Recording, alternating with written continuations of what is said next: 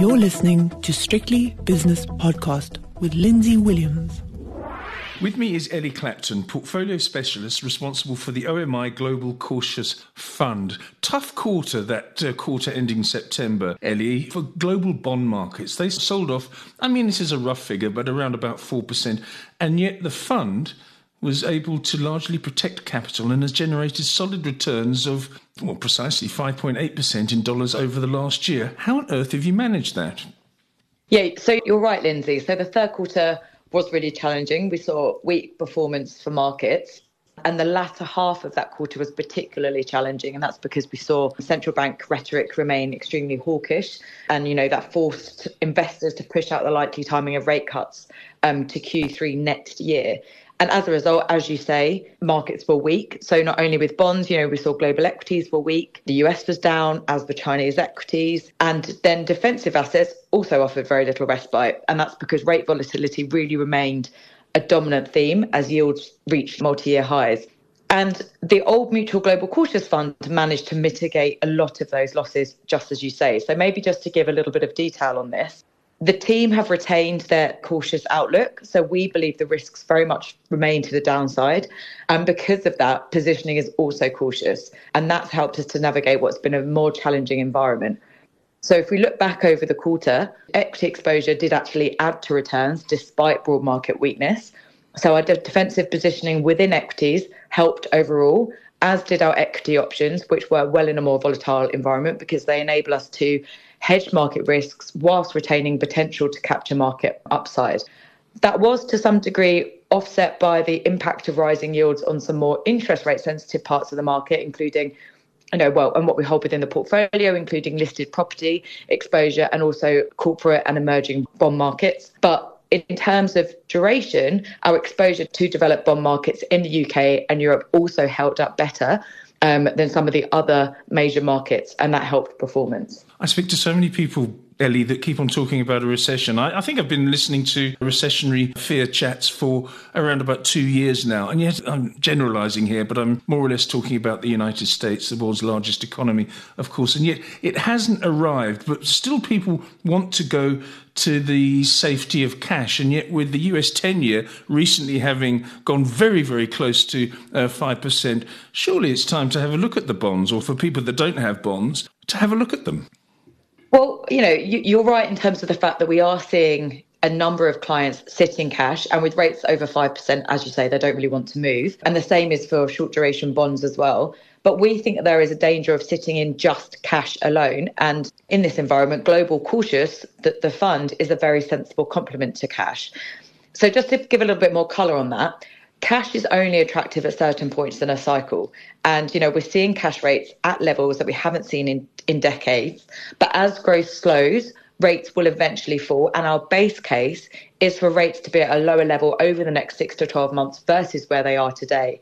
And that leaves clients exposed to significant reinvestment risk. You cannot capture 5.5% indefinitely from cash. And in contrast, Global Cautious is compounding a yield of around 6%. There's also the potential opportunity cost relative to risky assets should we see risk assets continue to push higher, as we have done this year, in spite of the rising risks. And Global Cautious is able to participate and capture some of the upside exposure, but in a cautious manner, so with capped downside via our option strategy.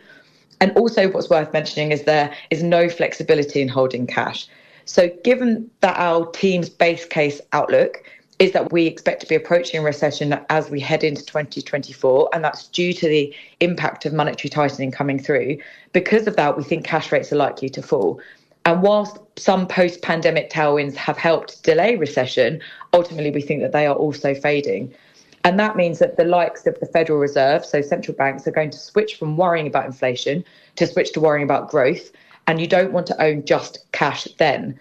So whilst the benefit of receiving higher rates today on low risk assets provides clients a cushion to take a little bit more risk, that does mean that's a positive thing. You don't want to be sitting just there. And Global Cautious is clearly more risky than cash, but it is managed at the lower end of the risk spectrum versus most fixed income and multi-asset alternatives.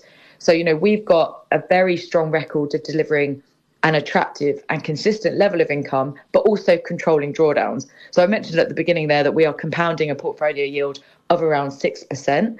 And we think that that enables us to mitigate reinvestment risk, which comes from holding just cash, but also improving the overall outcome when we think about what we foresee in the months ahead. You did mention the equity part of your portfolio, and you have a mandate that allows you to invest up to a maximum of 40% into global equities, and you seem to favour defensive equities. Just quickly recap for us exactly how you're positioned at the moment, whether it be equities, bonds, or whatever your asset classes are at the moment. Yeah, so in terms of equities, the third quarter was more difficult for traditional assets, and that included global equities. But global equities have actually managed to deliver a positive return year to date. But we think that that's somewhat without fundamental reasoning. So they've managed to push higher in spite of rising risks. And when we think about what's driven global equities higher, it's been extremely narrowly led. It's been very much by this whole magnificent seven. So we don't agree with that. And I mentioned at the beginning, on balance, we think the risks are predominantly to the downside. Our main concern remains that given the speed and the magnitude of the hiking cycles in the developed world, that a recession over the next 6 to 12 months is likely. And that leaves markets, and global equities included there, vulnerable to renewed weakness. And the fund's positioning at the moment is consistent with this more cautious near-term outlook. So whilst, as you've just said, equity could technically be as high as 40%, we are managing it within a cautious range. And our net equity, as at the end of September, was just 13%. So we think volatility is likely to pick up from recently depressed levels. And that really reinforces the need to continue to be cautiously positioned, to manage downside risks, whilst also focusing on, identifying those resilient yielding opportunities to generate a defensive total return in spite of this more challenging backdrop. So we're cautious within equity. And in addition to being kind of cautiously positioned, I mentioned at the beginning that equity options continue to play a really important role here. They provide a very attractive and flexible way to hedge some of these risks whilst retaining that potential to capture market upside. And maybe just to mention a couple of other key points in terms of how we're positioned. Yes. So our allocation to developed market government bonds is at an all-time high. So around half of our portfolio is exposed there. But it is selective. So we are focused on those markets where recession risks we think might be underpriced, such as Australia and New Zealand. And we've also been adding to Europe on weakening data. In terms of our kind of duration, so our sensitive to interest rates, it's relatively high versus the fund's history at 3 years. But ultimately, kind of given the rise in risks, it's still at a moderate level. And we're waiting for a more attractive entry point. Elsewhere, I've mentioned equity already, but we also continue to be cautiously positioned in terms of credit risk. And just our focus is on identifying attractively valued resilient income opportunities, where cash flows are compelling, as are the forward-looking returns. So we are also, just to add, it's obviously been a very difficult year so far. And against that backdrop, global cautious has done very well relative to traditional assets. But given the challenges that traditional assets have faced, we actually think the forward-looking opportunities from here are looking really compelling. And if you think about the yield of the fund at 6%, that's a really good starting point and an indication of forward-looking total returns. But the valuations of defensive fixed income is also looking increasingly attractive, as are the opportunities within equities. So we've got conviction from here. You keep on saying around 6%, but I've got a figure in front of me, a yield of 6.2% at the same time as managing downside risk. Can you continue to achieve that, Ellie? So that's a good question. I think what's important is to look back on how the strategy has performed since its inception over 10 years ago. We've been able to deliver a pretty stable yield, which on average has been around 4%. So obviously, as you say, it's higher than that average at the moment, but we've been able to deliver a consistent and stable yield because we benefit from looking across a multi-asset universe. So we don't have to rely on a single asset class to generate a yield. And we've been able to deliver that consistent and attractive yield without, coming with a significant level of risk or without having to sacrifice quality. So the fund has had, if we look at credit quality, it's been investment grade quality on average consistently through time. So I think that's an important point to start with. Then if we think about what's happening recently, the yields on the securities that we own, particularly government bonds and interest rates, have risen quite sharply, whilst those equity yields have actually been more stable. But because we are looking across the multi-asset universe and because we've increased exposure to government bonds, both developed and emerging, the average yield on the portfolio has increased, as you say, to around 6.2%. And we're able to access that yield whilst managing downside risk through the different stages of our investment process. So firstly, we select individual securities from the bottom up.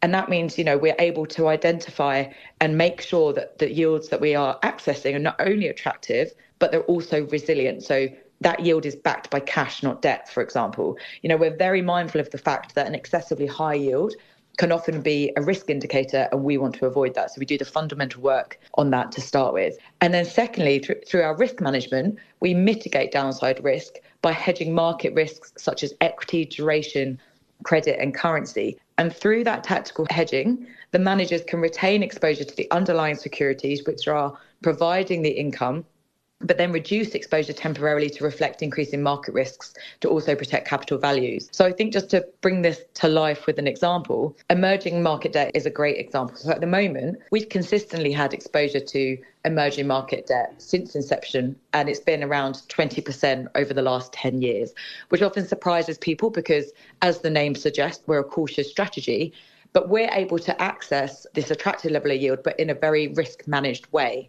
So here we're looking at local currency bonds specifically. And when you break down the volatility, the risk is predominantly on the currency side and not the rate side. So essentially what we do is we hedge pretty much all of the FX risk back to the fund's base currency. So that means that we're able to access this attractive yield, which at the moment is around 10% for local currency bonds. But by hedging the FX risk, the risk of the overall allocation is actually more in line with, say, US Treasuries. So overall, because of the steps of our investment process, we're able to deliver a consistent and attractive and resilient yield whilst also managing those downside risks. Ellie, thanks so much for your analysis. Ellie Clapton is a portfolio specialist responsible for the OMI Global Cautious Fund. The views and opinions expressed in these podcasts are those of Lindsay Williams and various contributors and do not reflect the policy, position or opinion of any other agency, organisation, employer or company associated with strictlybusinesspodcast.com. Assumptions made on the analyses are not reflective of the position of any other entity other than the speaker or the author. And since we are critically thinking human beings, these views are always subject to change, revision and rethinking at any time. Please do not hold us to them in perpetuity.